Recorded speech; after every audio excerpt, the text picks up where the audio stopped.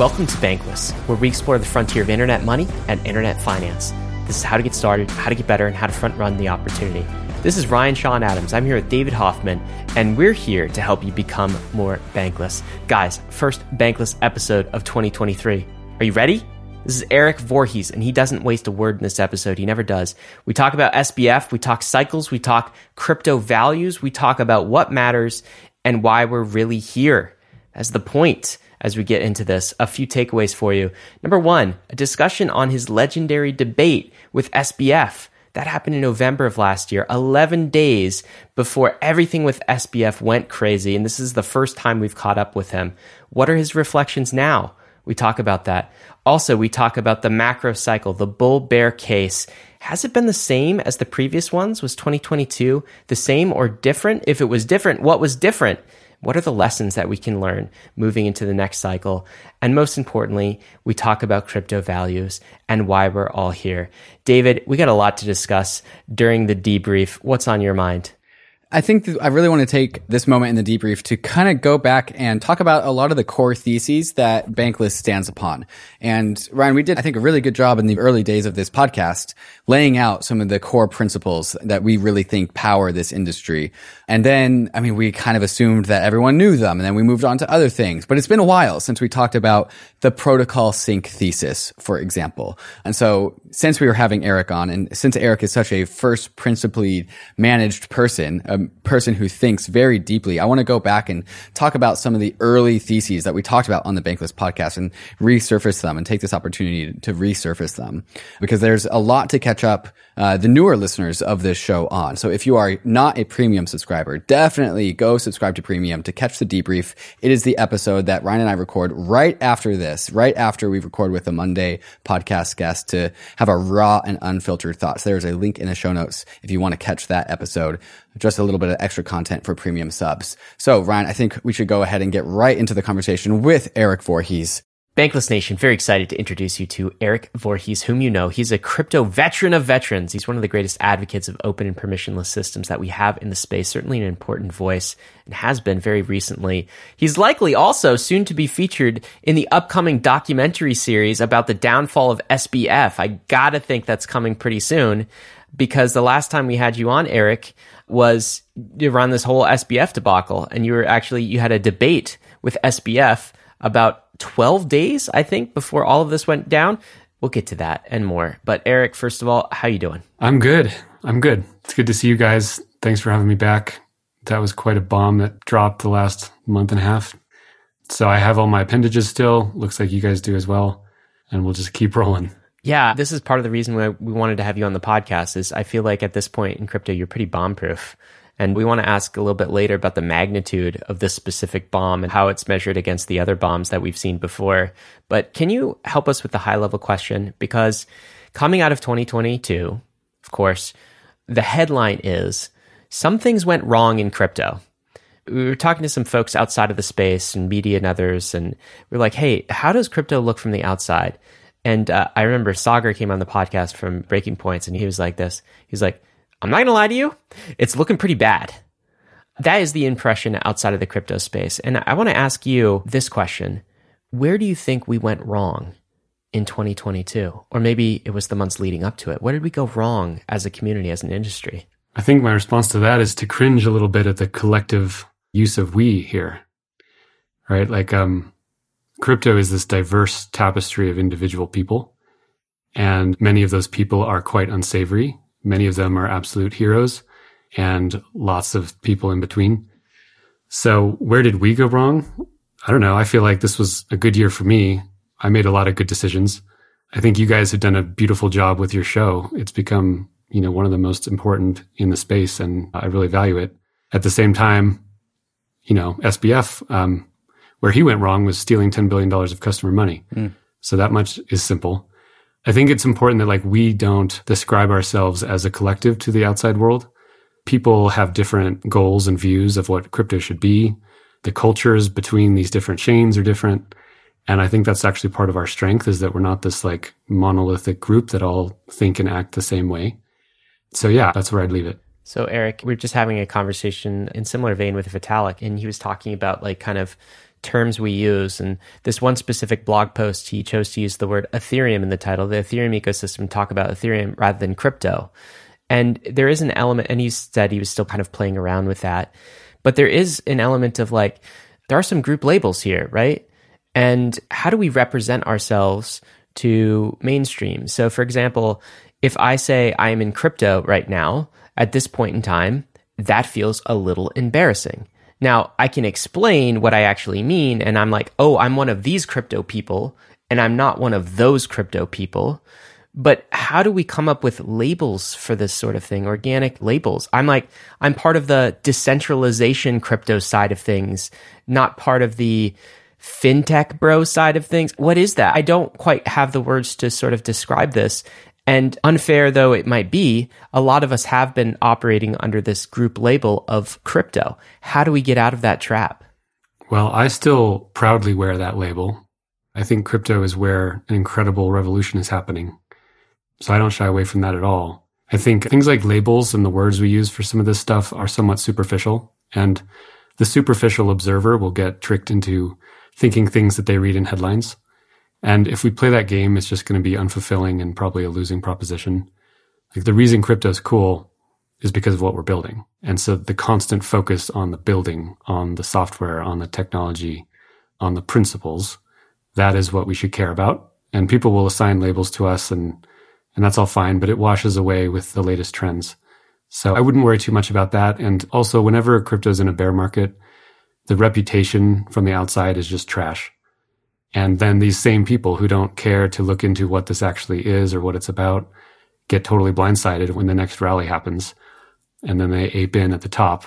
You know, those aren't the kind of people that we should care to court. Mm-hmm. You know, we should be courting people that build quality software, and that's really it. With regards to the point that crypto is a diverse cohort of people that have many different attitudes, and some people are fraudulent scammers who steal billions of dollars, and other people are public good maximalists and want to build public systems. Like, obviously, very different collection of people that come to the space.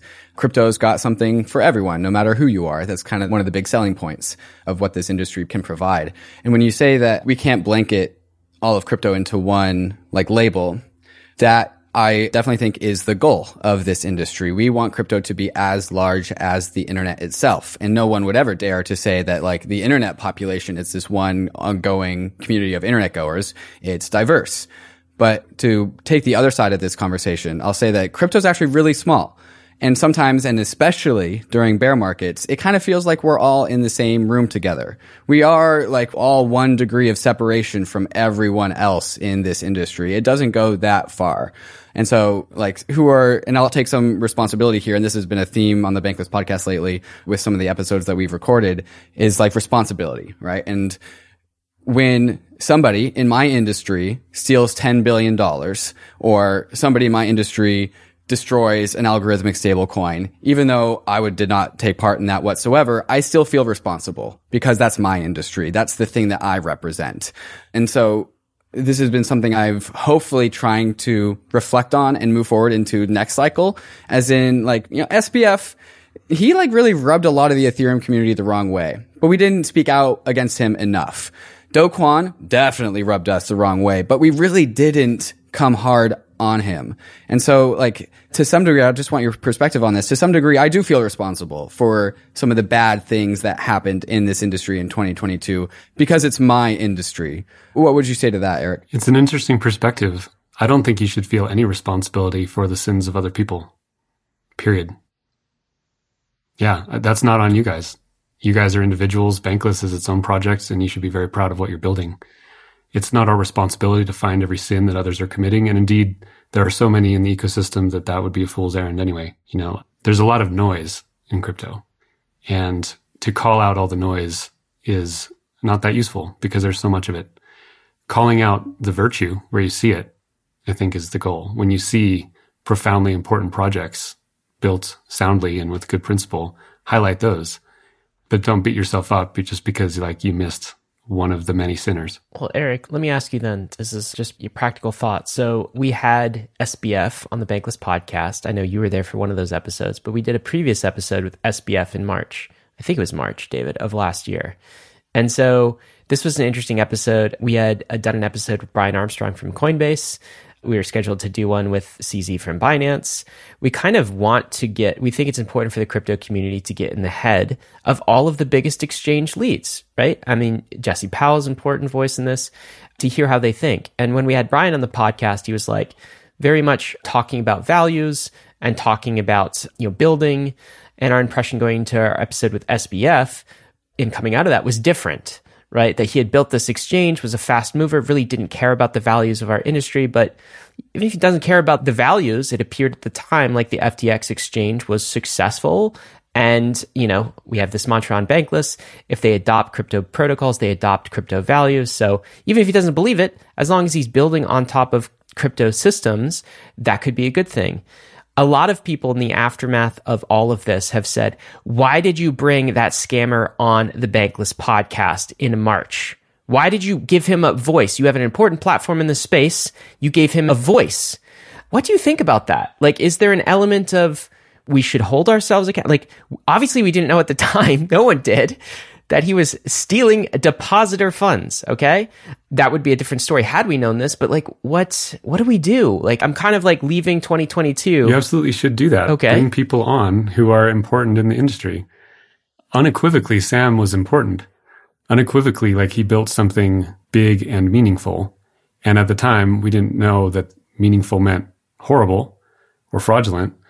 But part of what you guys do, as media in this space is like pulling these voices up for the community to see, and people can make their own judgments. It doesn't serve anyone to just let people, wander around in the darkness. So those people who are getting mad at you weren't out there saying, Sam's been stealing customer money back in March. So, I think they're like the men that are not in the arena, and they're going to lobby insults after things happen. And that's just part of the noise. See through it and bring people on and vet them and ask good questions and promote the principles that matter. I guess another comment on this is the focus on individual people is somewhat of a trap. Like, if you bring 10 people on and focus on them as individuals, that can be useful and important. But what's more important is like, what did they build and how is it structured? And why is one structure better than another? Right? So like, if you bring on Hayden from Uniswap and you bring on Brian from Coinbase, it's interesting to learn about both of those people as people, but it's more important to learn about why Uniswap and Coinbase are different, right? And those principles of what they've built, I think, are what we should be focusing on, especially because we're never going to know before it happens who the evil people are, but we can know how things are designed. And that's part of the whole premise of cryptocurrency, is that you can know how things are designed without having to trust the people and without having to get behind their reputation. Well, thanks for opening this up. And I guess it turned into a little bit of a therapy session for David and myself. But I get it. We really appreciate your guidance and thoughts on this. David, I think you've got a question about the aftermath of the whole SBF, FTX thing for Erik, because he was a player in that. I'm not going to say, Erik, that you were the cause of that necessarily, but it sort of led into a very interesting chain of events. Mm-hmm. Yeah, so Erik, we had our conversation. You had your debate with SBF on October 28th. FTX paused withdrawals on November 6th and then filed for bankruptcy on November 11th. Very quickly after you had your public debate with SBF. While you were watching these events unfold, just put us into the mind of Erik Voorhees. What was that like for you, watching all of this fallout happen just so recently after you had this debate with SBF? Yeah, I think of all the calamities I've seen, this was the biggest calamity that has ever befallen crypto. Okay. Not on all metrics, like Mt. Gox was more existentially dangerous. But in terms of the speed with which this unfolded and just the story of hubris and like that character arc of Sam and how quickly it changed was really profound. And I certainly had no suspicion that anything untoward was going on with that exchange. And during that debate, one of the things I was trying to do is like, I was going to try to tear Sam apart on the principles, but I wanted to give him the credit of being like a successful entrepreneur and building something really important. And I think I said that multiple times in that debate. And then to learn just like a week later that not only is he trying to bring down all this horrible regulation on the industry, but is actually the one causing the biggest fraud ever was, it was surreal. I just watched the debate again a few days ago and the whole thing was really surreal. Mm-hmm. I wonder how threatened or uncomfortable he was from the fraud that was going on during the debate, because he definitely seemed off. Yeah. And during the debate, I was like, man, I'm really getting him. Like I've made him so uncomfortable. And I was taking a little bit of pleasure in that, but I guess a lot of it might have been because he was sitting on a $10 billion fraud. Right. Well, the way I think about this conversation, because SBF was talking most of the time. Yeah. He had the microphone maybe 90% of the time of that debate. And you were only saying one or two or three very sharp sentences. Very coherent. It felt like watching a soccer game where one team had the possession of the ball for 90 minutes for 90% of the time, but the team that had the possession of the ball for 10 minutes scored 8 goals. Yeah. Well, that's how you get a good message across has to do with the message and in how few words you can do it. Mm-hmm. And he was just all over the place. And I think he was struggling because he didn't have any foundation of principle on which he was arguing for these things. That's something that I'm really taking away from this, is that he was flustered, he was confused, he was erratic and chaotic. Agitated. And very agitated, right? And you were stoic and poignant and just so sharp.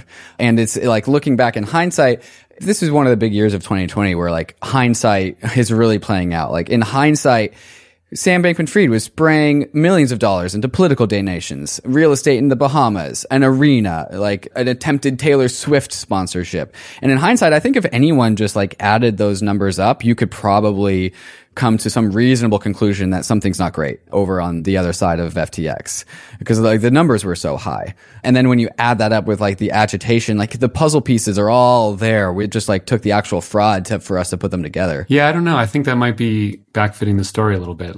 He had raised tons of money, and FTX was a wildly successful and profitable exchange.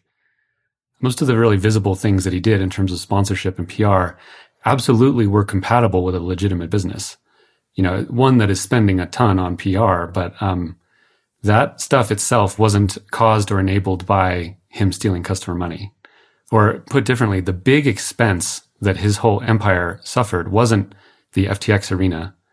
It was that Alameda lost billions of dollars trading poorly. That dwarfs any of the outward symbols that we saw. So if you focus, I think, even too much on things like the arena, you still are missing the crime here went on behind the scenes and wouldn't have been known unless you were in the books of these private companies watching it.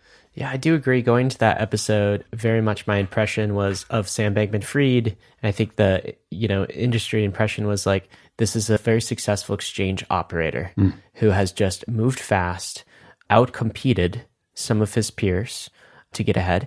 But the difference in my mind, if you abstract values between an SBF and a CZ or something like this from Binance or some of the other large exchanges was not stark. I mean, from all appearances, it was just kind of it could be the same thing. I guess one thing that I can't resolve, and after this episode, it, surreal was the word you used, because it was surreal when all of this stuff came. At first, I didn't believe it. Then when it started to become obvious, I just started thinking back to this episode and trying to get into the mind space of SBF. So he knows he's short. First of all, my first mind was that really happened, right? Genuinely, this was a question for me. And I know the two of you were there and it really happened. This is kind of, I'm not going down a simulation theory alley, but that was seriously a moment for me. But then after that, acknowledging that it really happened, what was the mind space of SBF in to actually, number one, engage with regulators and put out a post that is clearly going to be seen as a complete betrayal of crypto values when you start talking about DeFi front ends having to kind of register with nation state governments all over the world. Clearly a betrayal. Clearly we would have a problem with that. If you've paid any attention to crypto for any monochrome of time, you know that we're going to have a problem with that. And then getting in the headspace to actually come on and have a debate. So, Sam was open to coming on the podcast when we scheduled it at the time. And then we said, who would be great to actually talk to you about this, Sam, after you put your post out in response to him is Erik Voorhees. Are you willing to do a debate with him? And he said yes. And then he came into that conversation, in my mind, completely unprepared to take a reasoned approach against your post, which he had to have read in advance, which was a principled take on crypto and DeFi, and then came into that so utterly unprepared. Why would you do this? Like, this is what still doesn't make sense to me. And it dovetails with, I guess, kind of the media tour after, like, now he's in jail. Before he was actually arrested, went on Good Morning America, this media tour. Why would you go and have a very public debate on crypto values when you yourself are $10 billion plus short? And, like, I don't understand the mind space of it. And I'm not asking for, like, a psychology, expose, but, like, does that strike you as weird? Have you been able to make any sense of this, Erik? What has certainly been weird was his media tour following the collapse. Very weird. But I think when we had the debate, I don't know that he was feeling like everything was falling apart. I think he was probably stressed that, like, the situation was a little tenuous. But I think even for a week after that, I mean, until the CZ tweet about selling the FTT token, until that, I think Sam thought it was all under control. And it makes more sense when you think of it like that. And if you read his own messages leading up and immediately after CZ's tweet, they sound like someone who doesn't really feel like it's going to fall apart. Because he said things that if you knew things were falling apart, you wouldn't say. So I think he had, supreme hubris up until that morning when it was announced that he was selling FTX to CZ. That was like the capitulation of, okay, now he knows horrible things have happened. So he didn't know how bad it was at the time. That makes sense. But, like, what was that delusion? Was that... No, if you think about it differently, so, like, from what I understand, the FTT token was collateral backing the loan of customer funds to Alameda. If in a different world we had hit a bull market, back then, and FTT doubled or tripled over a few months, the problem of that customer money not being there gets less and less, right? It only becomes a problem if a bank run starts and if the price of cryptos are falling generally, especially the FTT token. But he didn't know that was going to happen. So he certainly justified in his head that, like, there's a very plausible and maybe likely chance that all of this is fine. He did not appreciate what a true bear market in crypto is. This is one problem with being a tourist, is that, like, you've never actually been through that. So he did not have an emotional appreciation for what many of us have dealt with. And he just had that hubris that leads so many people astray. So in an alternate reality, you're saying, Erik, maybe this didn't happen. It didn't have to play out like this. And he managed to skirt by and, like, continue. And everything on paper, at least, is still sort of solvent, even though you're operating some sort of fractional reserve scheme of some sort. There's a world out there where all of this, he gets past this bump and he gets through it and he's absolutely fine. Can you talk about that world? So, like, that's also scary to me, that such an individual would be able to accrue maybe more power in that alternate world, be able to skirt by and, make it through this very touch and go situation and continue to do the sort of things that he was doing. That was another reflection post that surreal ordeal as well. Do you have any thoughts on that, Erik? Is it like, are you glad that the cancer, not necessarily of the individual, but, like, the cancer of this corruption has been cut out of crypto? What would happen if that tumor was allowed to grow? Yeah, so one possible path is that if the market had really rallied, Sam would have resolved all the issues with some time and then, like, gone on the up and up. That's probably very unlikely, right? Especially someone who's, first of all, willing to commit that kind of atrocity and then gets away with it is probably not going to have a come to Jesus moment and change their beliefs. So it's very possible that if that happened, he would have just, doubled down and continued risking customer money in a bigger and bigger way. And it could have been a blow up of, 5x the size a year later. So it's good that it was rooted out for sure. But yeah, he probably thought he had a path to making this all work out. And certainly if that token had gone 10x over the next year, there's numerous ways he could have been solvent and no one would have been the wiser. What do you think of the other sort of soft power he appeared to be accruing in DC as well? So this interfacing, working on legislation with lawmakers, and that was a repeated articulation, that I remember from the debate, was this comment that, like, Sam, if you're going to be at the table, like, you have to represent crypto values, like, please do this. The fact that he was engaged at this level, what does this tell you? Where there's this line in the debate where you talked about going to the land of Mordor. You were talking about DC at the time, but, like, that's who was representing crypto in the land of Mordor. What are your reflections on that? Well, for many, many years, I've lamented that people seek protection from the state in principle. Like, I think this is a sickness in society. It's like a new form of religion in which people see problems that are real and they have this appeal to this thing called, democracy or government. And kind of everyone knows that politicians are slimy. No one's happy with how Congress actually acts. And yet they continue giving them larger and larger and larger budgets and continue thinking that, like, at the next election, we'll just get the right people in. And if we just make a new bill and a new law, like, that will be the one that cures it. It's some kind of like psychological sickness. So this was such an incredible example of an advocate of that world who used the slogan, the safe and regulated exchange, or the safe and regulated way to buy Bitcoin. That was FTX's slogan. And he's going to get new rules written for the industry. And an observer before all this happened, from the outside, if they saw like who I am and what I advocate and who Sam is and what he advocates, I would be the villain, right? Because I'm here advocating that, like, markets handle the problems of the world better than coercive governments do. But that's a very minority position. Most people looking at this would have praised Sam, said he's working within the system. He's the upstanding citizen here. And Erik is just like this radical extremist who, no one should take him seriously. Can I say, Erik, that was actually the reaction on Capitol Hill? Of course. We heard from some people who are plugged in that, Erik had some good points, but Sam overall won the debate in Capitol Hill.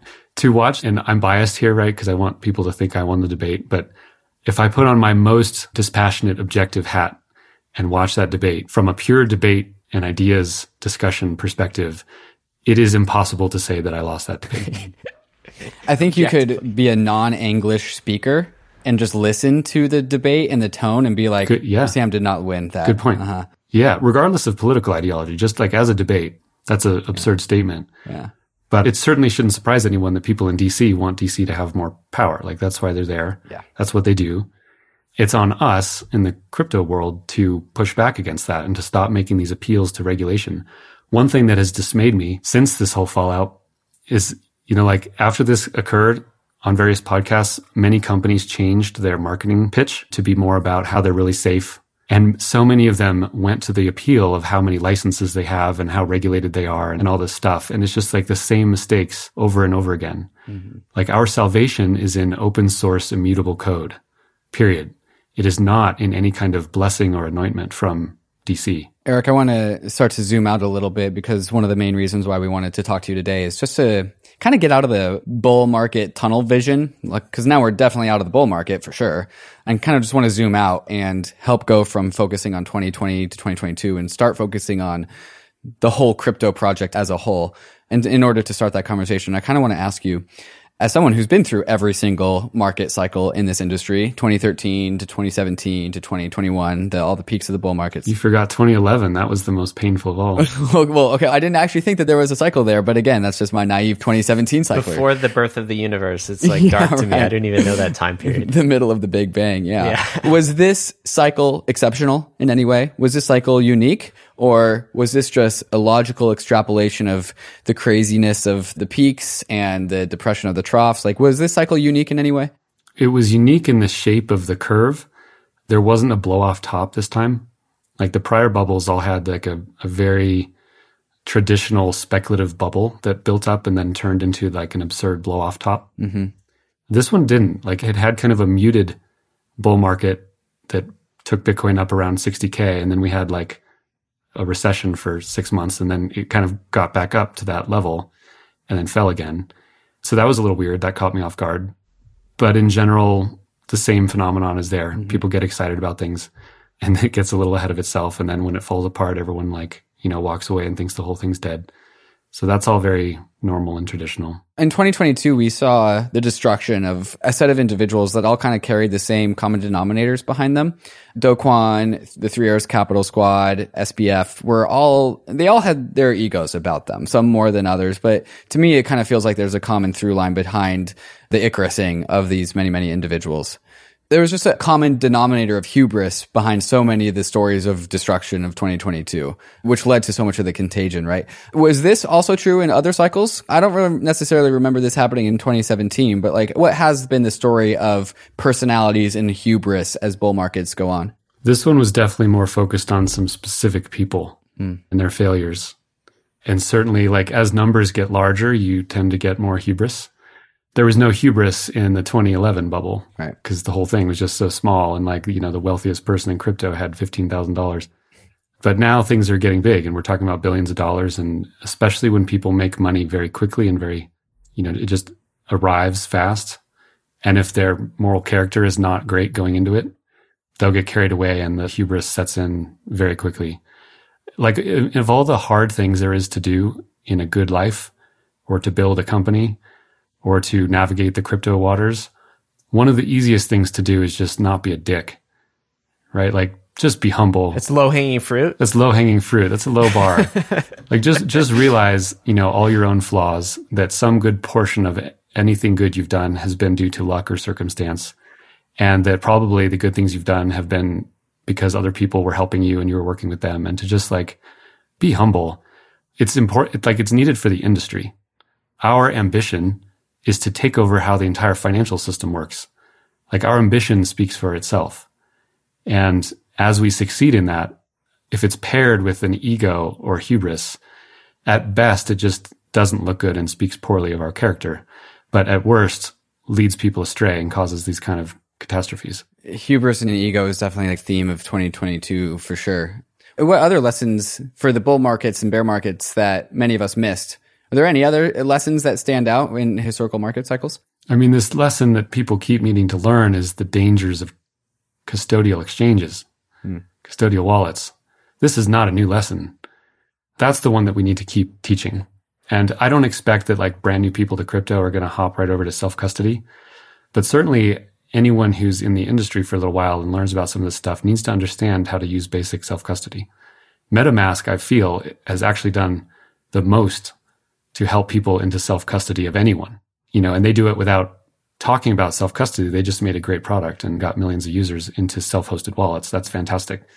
But that lesson is really the one, because if the majority of crypto funds and crypto wealth reside with intermediaries, A, we will never escape the regulation that this stuff is meant to escape. And B, we will never escape the need to trust humans. And, like, if we look back at even the Bitcoin white paper and Satoshi's writings, you know, not that he's a god or anything, but he made a very important point, which is that the problem with traditional finance is all the trust that's required to make it work. Bitcoin removed trust from money itself. And that principle is so core, is so relevant for all the technology that we're building, for every blockchain, and that message above all needs to continue to be repeated. Is there an element, Erik, that from what you've seen is that every generation that enters crypto actually has to learn this lesson? And the only way that they learn this lesson, like learn it, really learn it, is by going through something like this?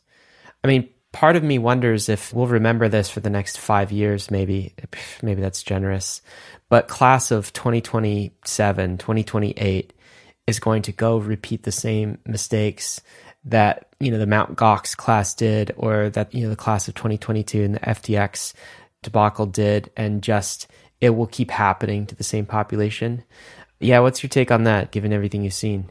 I think the risk of that is very real. That's what's happened thus far. Ironically, one of the best elements that might push against that is that governments make these regulated entities so shitty, and they put up so much friction, and they harm the user experience to such a degree that as the DeFi apps get better and better in their UX, a lot of people are just going to flow to DeFi and self-custody through UX alone. And it won't be based on principle. It won't be based on learning the lessons of FTX or Mt. Gox. It'll be just because the UX of one is like this wide open meadow of beauty, and the other is this like decrepit prison that no one wants to be in. That's also my hope for like the best antidote against CBDCs, is that if you experience using a free and open and permissionless blockchain versus a CBDC and all the horrible restrictions that will be there, regardless of your ideology, you'll move to the former simply because it's the path of least resistance, and that's where capital likes to flow. Yeah, I completely agree with that take. People forget that the UX of banks is absolutely terrible. Terrible. And by the way, hasn't changed in like 30 years. Like, I still have checkbooks, and occasionally I will have to write a check for some things. I still have to show up, show my ID in order to wire a fund.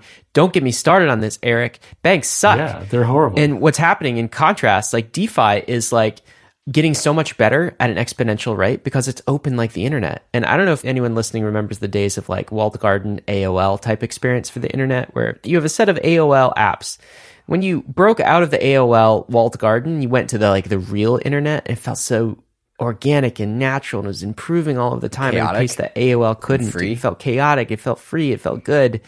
That's kind of the difference that we're talking about here. So it's a great analogy. I have no doubt that DeFi and the open permissionless ecosystem is going to beat the hell out of anything the banks can produce, CBDC or otherwise. Let me ask you another question though, and this is more of maybe a kind of a philosophical question. Crypto didn't get a bailout. FTX didn't get a bailout. People lost money. Not just big names and VCs with SBF, but average retail, everyday investors. Some of these investors, retail, not investors, but just depositors even. Some of these depositors had their funds in companies that were disconnected from FTX. Everybody in BlockFi, for example, completely wiped out. Not necessarily BlockFi's direct fault, but because they were linked into the whole FTX risk pool. Gemini Earn, status unknown. When are you going to be able to withdraw? Unknown, TBD, it's all frozen. If I were to take the position right now to say that this is healthy, this is good, this is how we learn through the pain, I think people listening to that statement, those statements, would say, yeah, Ryan, you're a psychopath and a sadist, because a lot of retail lost a lot of money this year, and it's cool for you that you didn't, or you can afford it, or whatever else. But we can't have this kind of pain. This volatility is not good. And this is the reason we need more government regulation and oversight. So there's these contrasting ideas. One says that, hey, pain is necessary. That's how we learn. The other idea says, but does it have to be this painful? Can we make it less painful? Can we make sure that grandma doesn't get scammed in this crypto ecosystem? Is that a possibility? What's your take on this? Great question. So yeah, I would never say that it's good when something like this happens. And I have heartfelt sympathy for the people that lost money. There are 1 million victims, something in that order. And that emotional human side of it needs to be kept in mind. There's 1 million stories there of despair.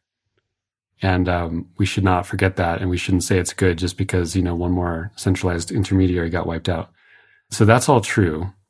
Also true is that, if you look in nature at how things improve, it's a very violent and difficult process to evolve.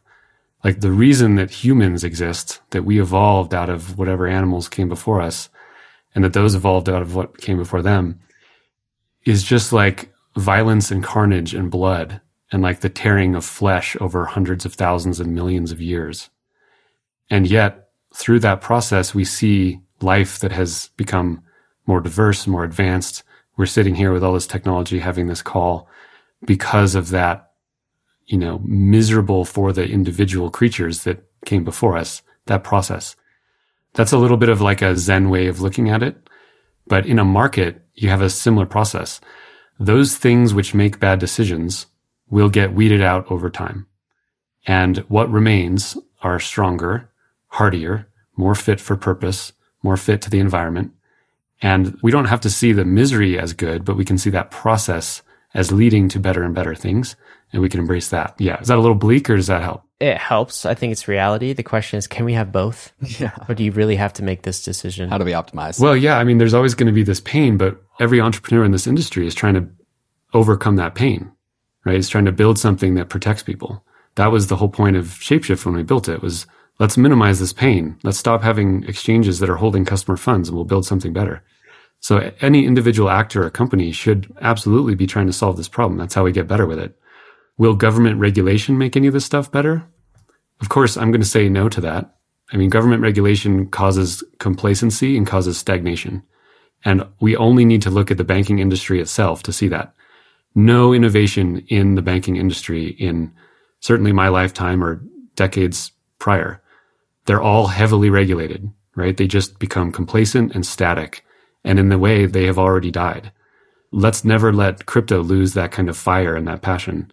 And let's never let it become this highly regulated, quagmire of mediocrity. This is the first principles, Erik, that we all know and love, and something I want to get more into here next. I want to just start fresh as a listener and with this question, as if somebody might be coming into this industry and this might be the first question that they hear.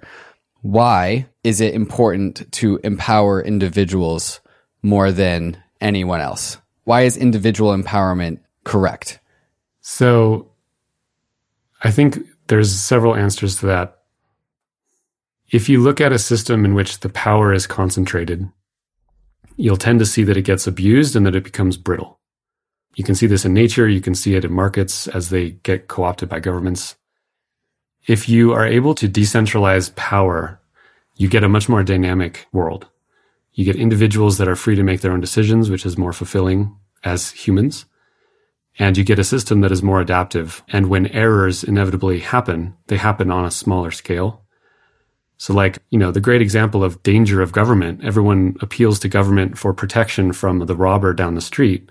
And we end up with these entities that are so large that they cause World War II, where literally millions of people are slaughtering each other on open battlefields for no good reason. And that only is able to be done at that scale and that level of murder because of the centralization of power. So just as a principle for civilizational governance, the degree to which you can keep power small, local, decentralized is a really good one, and absolutely true in the realm of money. So how does the idea of a social structure fit in? And so government is a social structure that helps coordinate us. We are also looking to some of our protocols. That's a generous euphemism for forcing people at gunpoint to do things. But go on. Sure. We also have our crypto protocols, however, where, Ethereum, Bitcoin, humans can coordinate around these social structures. Religion, for example, is a social structure that is a story that people can adhere to and coordinate by. And that creates a collective, right? And so how do we balance the freedom and autonomy of the individual to be the best version of themselves while also having this social structure that we must all be coordinated by? How should we think about the balance between these two things? Yeah, coordination and order are very important, right? We want hierarchies, we want order, we want coordination, we want collaboration. I think all that stuff ends when you bring a gun into it and force someone to do something, or else you'll shoot them or throw them in a cage. That's the line that I draw in terms of what's permissible behavior as a person. As soon as you've left the boundaries of collaboration and you've turned to violence, you've broken something important. And so the goal should be to advocate systems which avoid that kind of violence and avoid that kind of coercion. So you mentioned hierarchy as a hierarchy is important, structure is important. Hierarchy is centralization.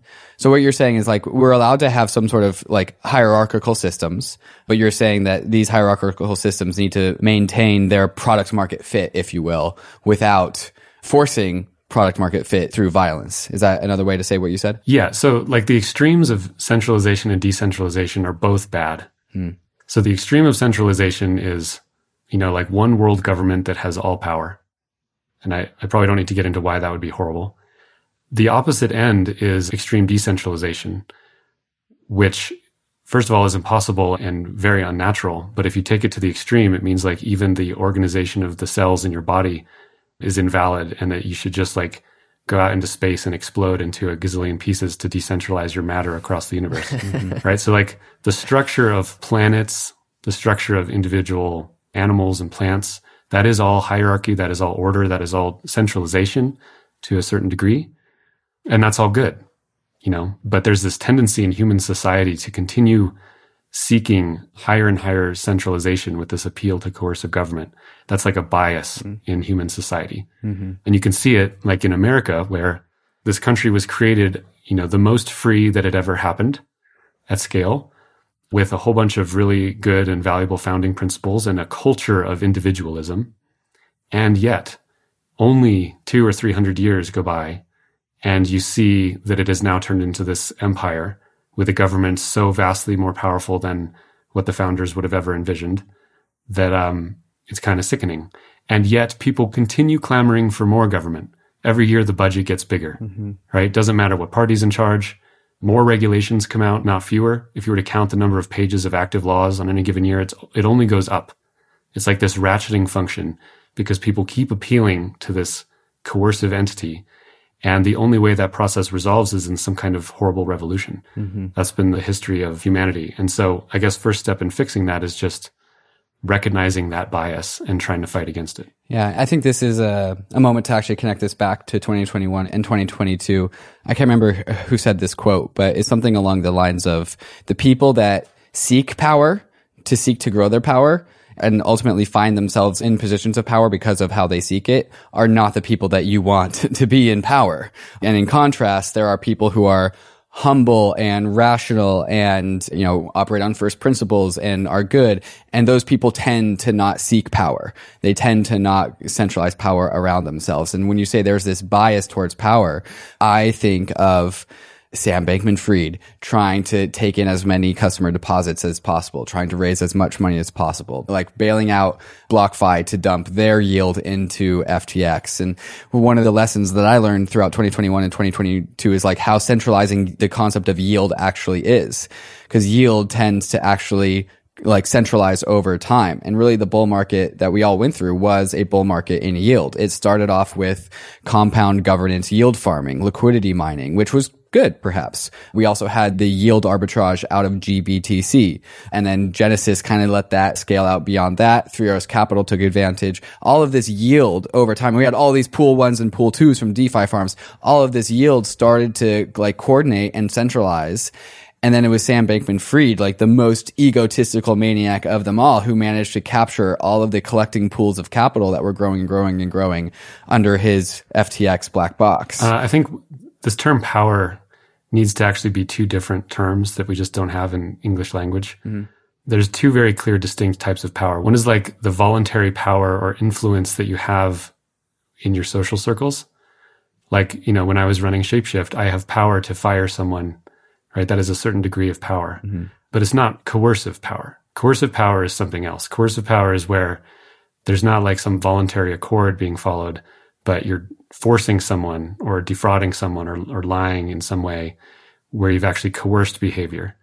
These are very different things. And a lot of people look at like big government and big corporations as the same, as like two sides of the same evil coin, where they're both just examples of centralized power.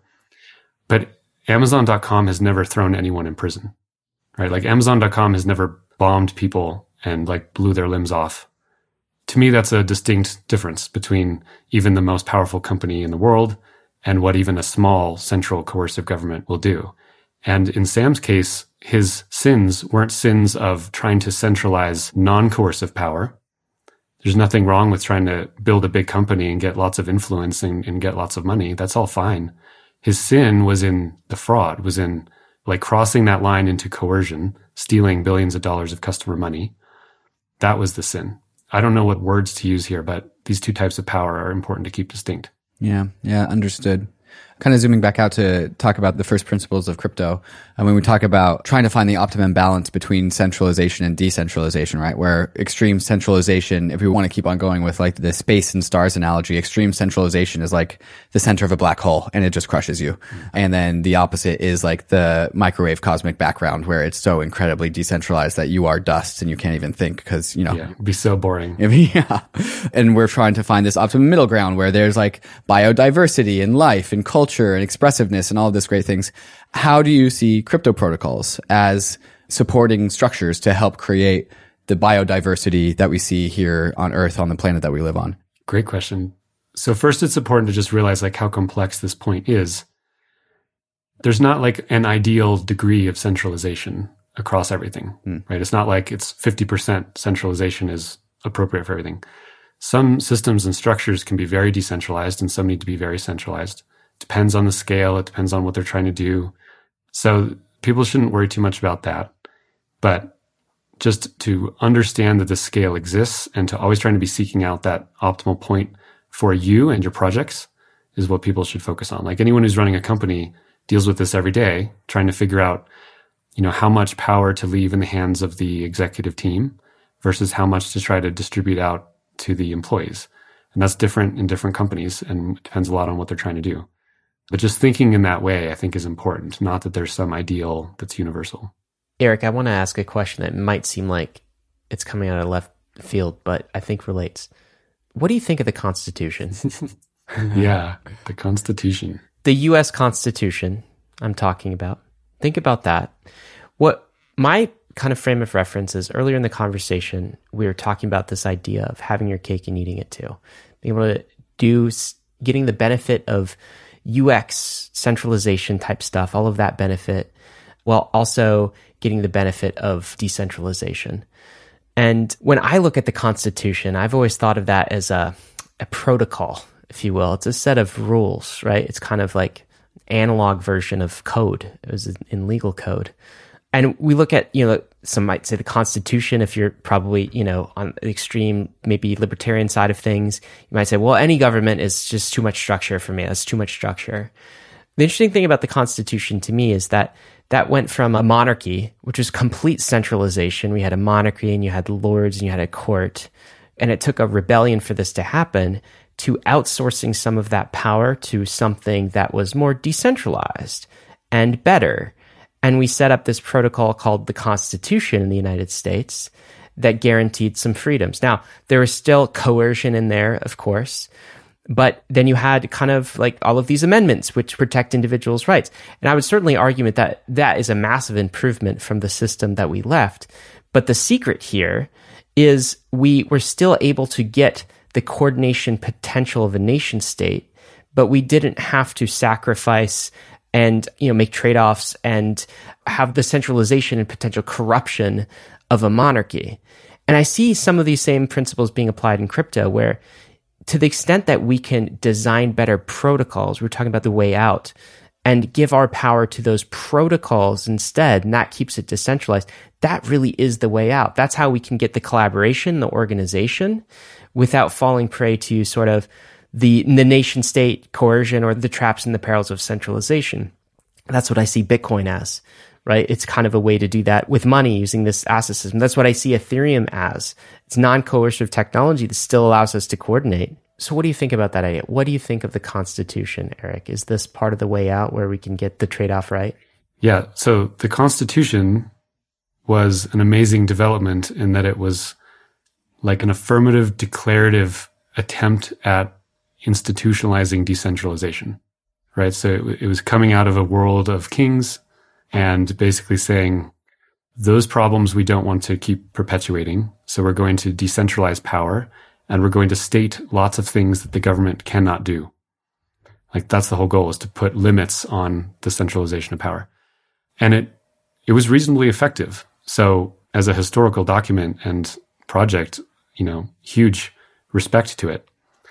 At the same time, we see that even when done so well, it has still been degraded almost to the point of meaninglessness over 200 or 300 years. And this gets to why laws that are made by man are always kind of squishy, right? They're written in language, which itself is squishy. People's culture changes over time. And this desperate desire to have the government do more things has overridden any protections that the Constitution has, or many of them. Hopefully we are moving now into a world where we don't need to rely on the written laws of men as much. And we're at this new age where we actually have immutable code that cannot be degraded with time, right? Like an Ethereum smart contract will operate according to its rules forever, as long as the blockchain is operating. There's no interpretation because it's written in code. It is objective.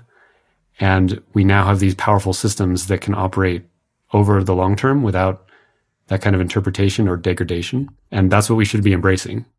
So written laws were a cool technology for a few hundred years. Open source immutable code is our cool technology for the next while.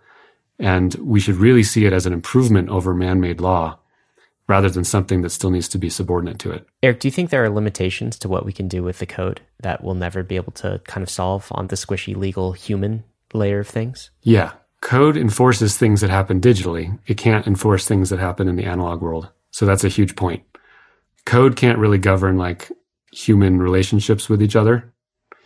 So it's not like smart contracts should suddenly be looked at as the provider of all order in society, especially in meat space. But where it really shines is anything digital. And all of cryptocurrency is a digital scarce good. And so that is a perfect realm in which to realize that the power of code as law, or as better than law, where that can be realized. So Erik, sum this up for us. Why are we here? Why are we doing this crypto thing?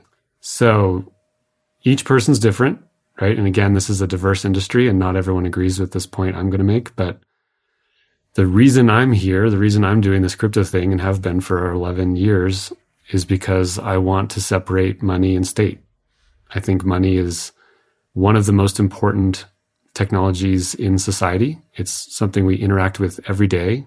The flows of money direct and govern human action everywhere at every scale.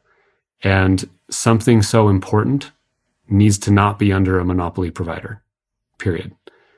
If you believe in markets and yet you let the money of markets be a non-market phenomenon that is created and managed by a central government, you're living at odds with the principles of what the markets can do. And arguably the most important good of all to be handled by the market is money, because it's the most important good in an economy. So I'm here to separate money and state. And every technology, every blockchain, every app that helps further that is something that I'm going to be supporting.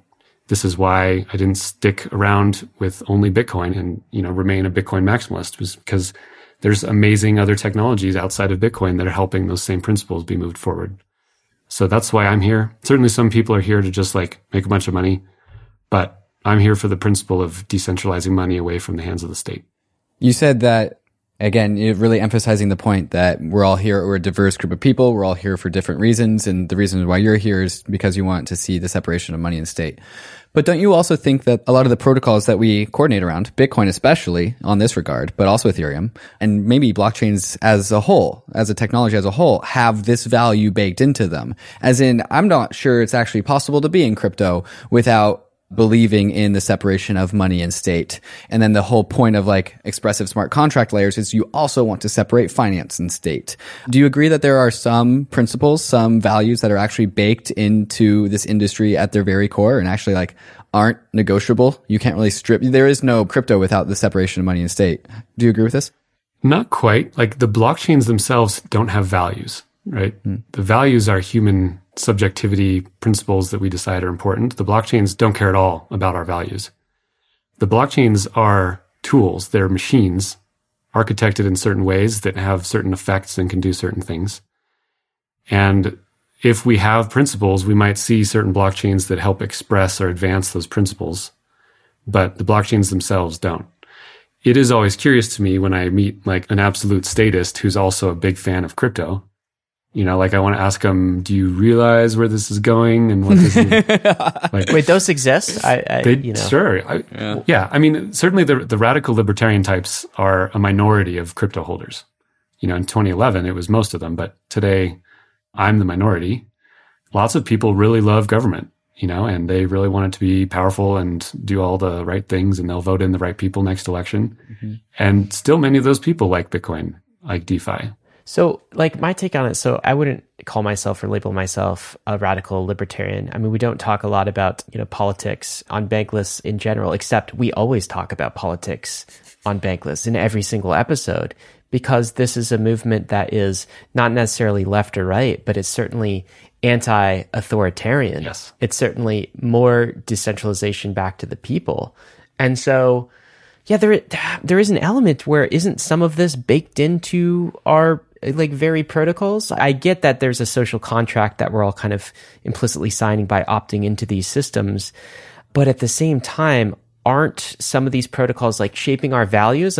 I would broaden it. I definitely believe in kind of the separation of money and state, and I would even broaden it to say, well, we're also separating the property rights layer from the state too. And that's an interesting thing that we've not done yet. And that sort of even expands if you think of money as one aspect of property, but not the only digital property we might have. That's even more expansive. I guess my overarching question is, maybe as we go into 2023 and beyond, how do we preserve some of the core crypto values that make this industry what it is and so important? How do we not F up this whole thing along the way of inviting more and more people to the table? Because I do want this thing to be for the world. I do want everybody to come in the same way that they're into the internet. And yet what I saw last cycle, Erik, was as a result of that, we diluted some of the core values that make this industry so important. And how do we prevent that moving forward while inviting everyone in? So we keep talking about it. Like we keep talking about the principles over and over and over and over, and it becomes part of the culture. That's something that's like an active thing that you have to continue on. Just like if you build a company, you can't just declare the culture in the beginning and then it will forever be that. It requires active management and active influence. There's also just a recognition that a lot of people won't share those values, and that's okay. One of the reasons I was so in love with Bitcoin was because I realized it was going to work without convincing everyone that like a world of small government is a better one. Like I don't have to have that debate with anyone, right? I've become less political post Bitcoin because I don't have to care about convincing people of anything. I can simply help encourage this technology to take over the world, and through that will be more effective than like any set of voting. So there's part of me that like doesn't quite care what people's values are, and a recognition after, decades of trying to convince people of certain ideological principles that I don't need to convince anyone of anything. There's this Bitcoin tool that works, and as it grows, it will separate money from state regardless of anyone's intentions. That's why it's so powerful. That's why it's so exciting. And we can focus on the building and enabling of that technology instead of having, debates with people who are just going to dig in their heels, and we don't need to do that anymore.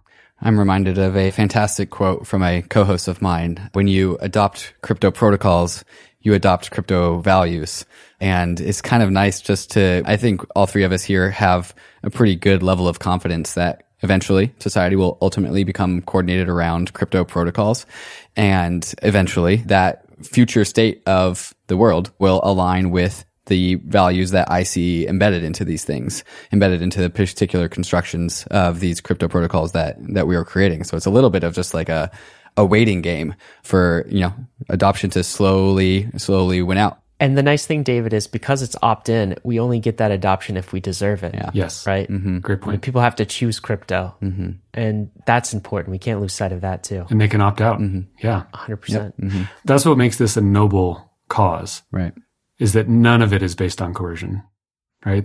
No one holds Bitcoin who doesn't want to hold Bitcoin. Mm-hmm. It is not forced on any person. They opt into it and they can opt out just as easily at any time. Mm-hmm. If it doesn't further their interest, they can leave and it's fine. That's what's so cool about it. And that's what puts it in stark contrast to fiat, right? Like if your idea or your technology or your product is so good that you have to force people to use it, that might be an indication that it's not that great. And crypto never has that. It has to win every single user. Eric, you said that you label yourself as like radical, right? Like you put yourself in the radical libertarian camp. But when I talk to you, I'm talking to a very rational, like grounded, seemingly. I get the vibe that you don't get angry often. Do you feel radical? Like, why did you use that word? I think rationality is a radical thing these days, sadly. So it's society that's radical. Yeah, nothing's wrong with me. It's all society. Yeah, I mean, it is funny because like objectively I am radical in my beliefs, but all I believe is that like people should be peaceful with one another. That's really my fundamental belief. And everything is simply a logical or rational extension of that principle. Mm-hmm. In my Twitter profile, like it says toward peace as the first snippet, because that's the point. It is really sad and telling that holding that as my fundamental moral principle makes me a radical. Mm.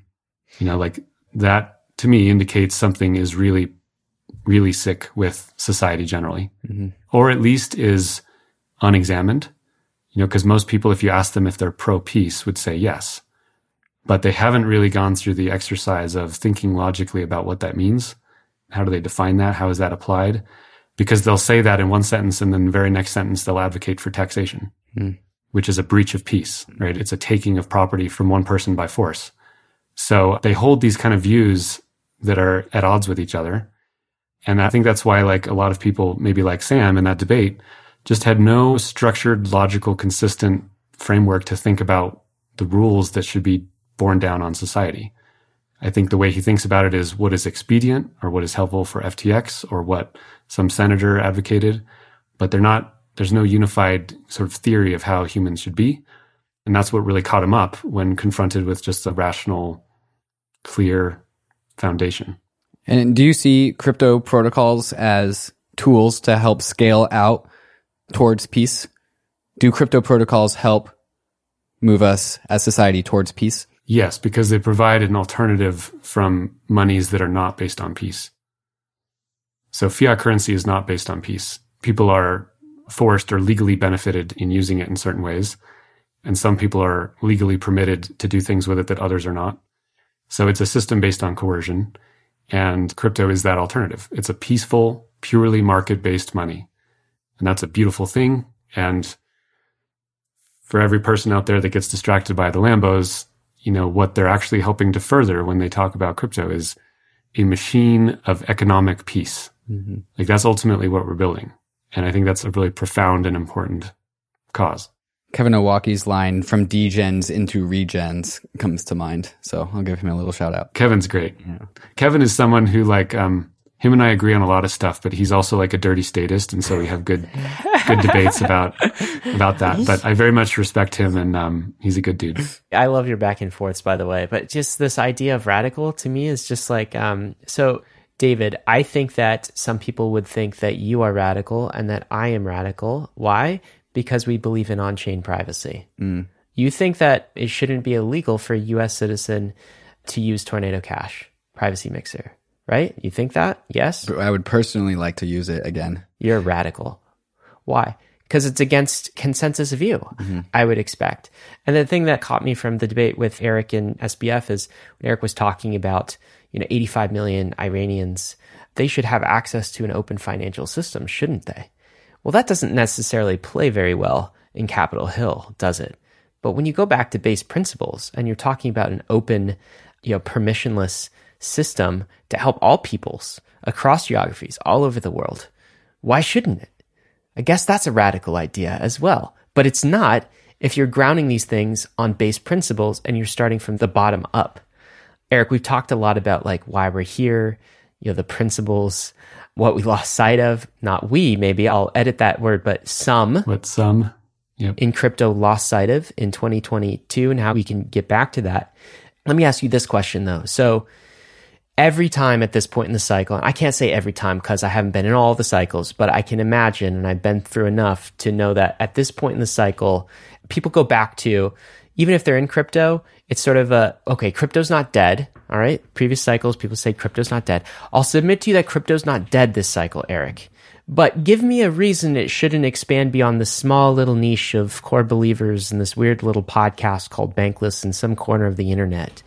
It'll forever remain a niche. Kind of like the gold bugs, or kind of like, other technologies that didn't really take off in the past.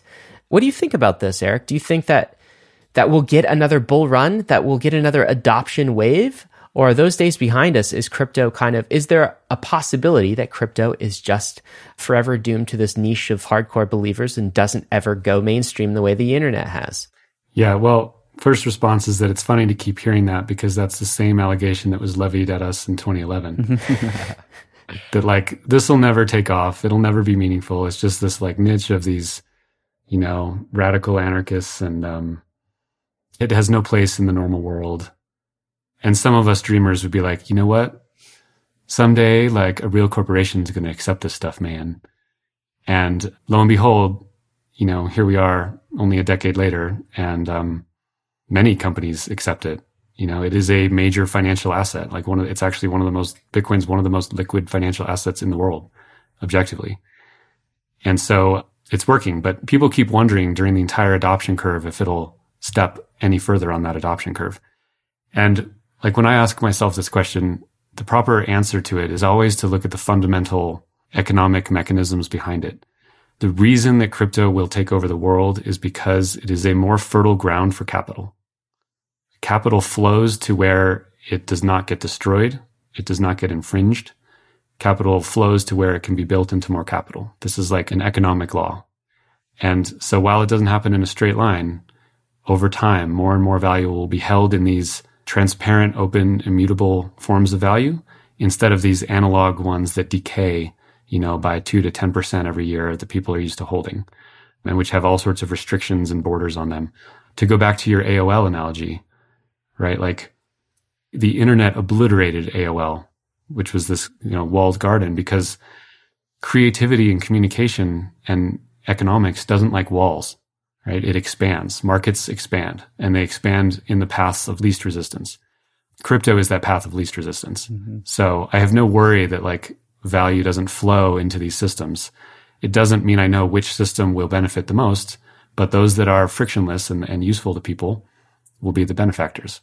So that's kind of like a first principles thinking on just why this actually takes over the world. And just to add one more comment on that, capital is highly interested in not decaying, as in that is a very good carrot for people to not lose their money. And so while the internet absolutely obliterated AOL, it did that without the incentive of money behind it as well. So it's got that extra little power. Yeah, the parallel is that like money, information wants to be free, right? Information doesn't like walls. And really, money and information are not so different from each other. Sure. Money is like a specific form of information. And these things like to spread. And they will spread. And like a liquid, they find their way through every crack and they overcome every mountain. And we don't know how long it takes, but that's the inevitable phenomenon that you can count on. Poetic. Love it. Love it. Eric, my last question for you. We started to touch on some of these answers, like the commonalities behind all the bull markets. But when you look forward, I know that 2011 to 2013 was only 2 years, but every 4 years since then, 2013, 2017, 2021 always seemed to be some sort of peak. So perhaps 2025, no guarantees, but during the next bull market, during the next bull run, what are the common denominators that you've seen every single bull market, every single bull run, and every single bear market too, that we should be prepared for? Like, what have you seen almost every single time as the machinations of the crypto cycles move forward? They're largely lessons that you see in any kind of speculative cycle. So it's not unique to crypto.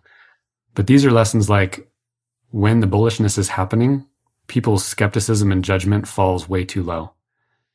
They're willing to accept anything, right? And all the stupid ideas get just as much money as the good ones. There's no discretion, and everyone's making money doing everything. So during the bull market, remembering to stay sane means ask yourself if this thing is actually useful or if it's just stupid. And if your mind says it's just stupid, it might actually just be stupid. And so don't follow the crowd because they'll go into everything. And then the inverse is that in the bear market, people are far too bearish and they dismiss the whole thing. Like your earlier question is like, the sentiment that, oh, will crypto ever even turn into a real thing? Or is it just constrained to the niche? That is bear market thinking, right? That is like this technology which didn't change in the last 2 years. The blockchains didn't change from the bear to the bull. If it was going to work during the bull market, it's just as likely to work during the bear market because the technology itself, the machines haven't changed. And so during the bear market, to realize that you're probably too negative on stuff and that things which you feel like aren't a great idea actually might become really important and useful. And to just check yourself on both of those extremes. When you're feeling really great about everything, try to add a little more skepticism. And when you're feeling horrible about everything, go touch some grass and realize that we're actually building profound systems here and to be proud of that. So what should we do during the bear market that's ahead of us, however long it lasts? Is it really that simple? Buy and build? Those are the two Bs during the bear market? Yeah. And also just remember to live your lives, right? Crypto's not everything. Spend time, build relationships with people. Stay healthy, stay sane, get outside as much as you can. All these kind of good human advice is totally relevant. And then just like step back and be proud of what you're part of. Like no revolution that worked, during that revolution were all the people confident that it would work, right? Like you step forward through uncertainty the entire time. And then one day you might wake up and realize like, oh, it worked, but I missed it all because I was so worried that it wasn't happening. So just recognize that like you're in the middle of the revolution right now, bull or bear market, you're in the middle of that. And a decade, 2 decades, 3 decades from now, like when you're talking with your children or your grandchildren and they ask you about this time, you'll realize that you were there. And so while you're here, don't let it go by without that recognition. And Eric, if you did have to guess on when the market will start to turn around and when we'll see another bull market of some sort breaching all-time highs, what would your guess be? I mean, do we have to wait 10 years or does this happen every 4 years always? It won't be 10 years. And I wish I could pretend that me and my like crypto OG friends don't talk about like when the bull market will return. But we do. We have our barbecues and we talk about, what the next... And what do you think? What are they saying? We're just always wrong. It's so hard. It's so hard. It won't be 10 years. Like if it takes 10 years for the bull market to happen, probably the whole thing failed. So I'm happy bounding it in that way.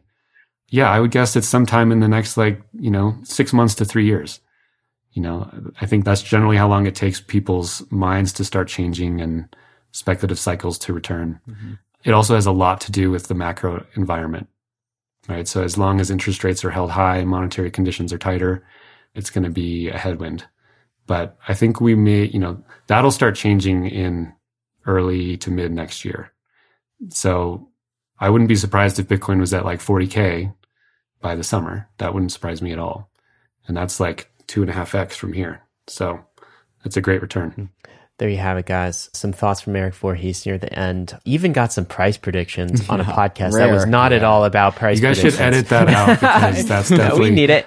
Everything else I said today can be debated, but everything else I said will a be, time and I said a price. Yeah, time tested, except for that last piece. But you heard it here. Guaranteed by 2026, we'll have a full steam ahead bull market. Erik Voorhees. Just kidding, guys. Of course, Erik. Look, man, I just want to give my personal thanks to you, and this is from David and myself and the Bankless community, having your voice in the space throughout 2022, and especially your voice coming in at a pivotal time to debate Sam Bankman-Fried will forever go in history as one of, I think, crypto's finest articulation of our values and one of our finest movements. So I'm so grateful we just had the opportunity to hit record on that episode and for everything that came out. I will be deeply disappointed to the documentary makers if that doesn't make it in the documentary. Okay? Netflix, Amazon Prime, if you guys are listening, needed to be talking about Voorhees. So anyway, thank you for everything that you've been doing, and we appreciate you coming on today. Yeah, well, you guys made that opportunity, so you made it happen, and I was proud to serve, and that was fun. Ultimately, this is like a battleground of ideas, and so we need to just keep talking about them. Thank you guys for always being a source of signal. I appreciate it, and I'm a big fan of the show, as always. Thank you, Erik. Onward we go, Bankless Nation, into 2023. I think this is probably the first episode that you're going to hear from us in 2023. We fit this recording in right before the holidays with Erik Voorhees, and I hope you enjoyed them. But happy 2023 to you. Some action items for you. Of course, go watch the SBF and Erik Voorhees episode that stands the test of time. Remember, that's Erik with a K. Spell it right. Also, go read A Response to SBF and Principled Crypto Regulation. That is the post that Erik put out prior to all of this. Another action item for you, great blog post called The Sophistry and the Savior that came out from Erik after all of the things with SBF came out. We'll include a link to that in the show notes. And if you want to ignore all this SBF stuff altogether and you want to go for the Bankless deep cut, we've included an episode called Exploring the Frontier. This is way back in episode 24. Number 24, okay? We were just in double digits territory there. We recorded with Erik, and you'll find a lot of, I think, the same themes he was talking about today. You can get the deep cut on that. As always, Bankless Nation, risks and disclaimers. I think Erik's going to do them for us this time. Yeah. All right. Crypto is risky. You could lose what you put in, but we're headed west. This is the frontier. It is not for everyone, but we're glad you're with us on the Bankless journey. Thanks a lot.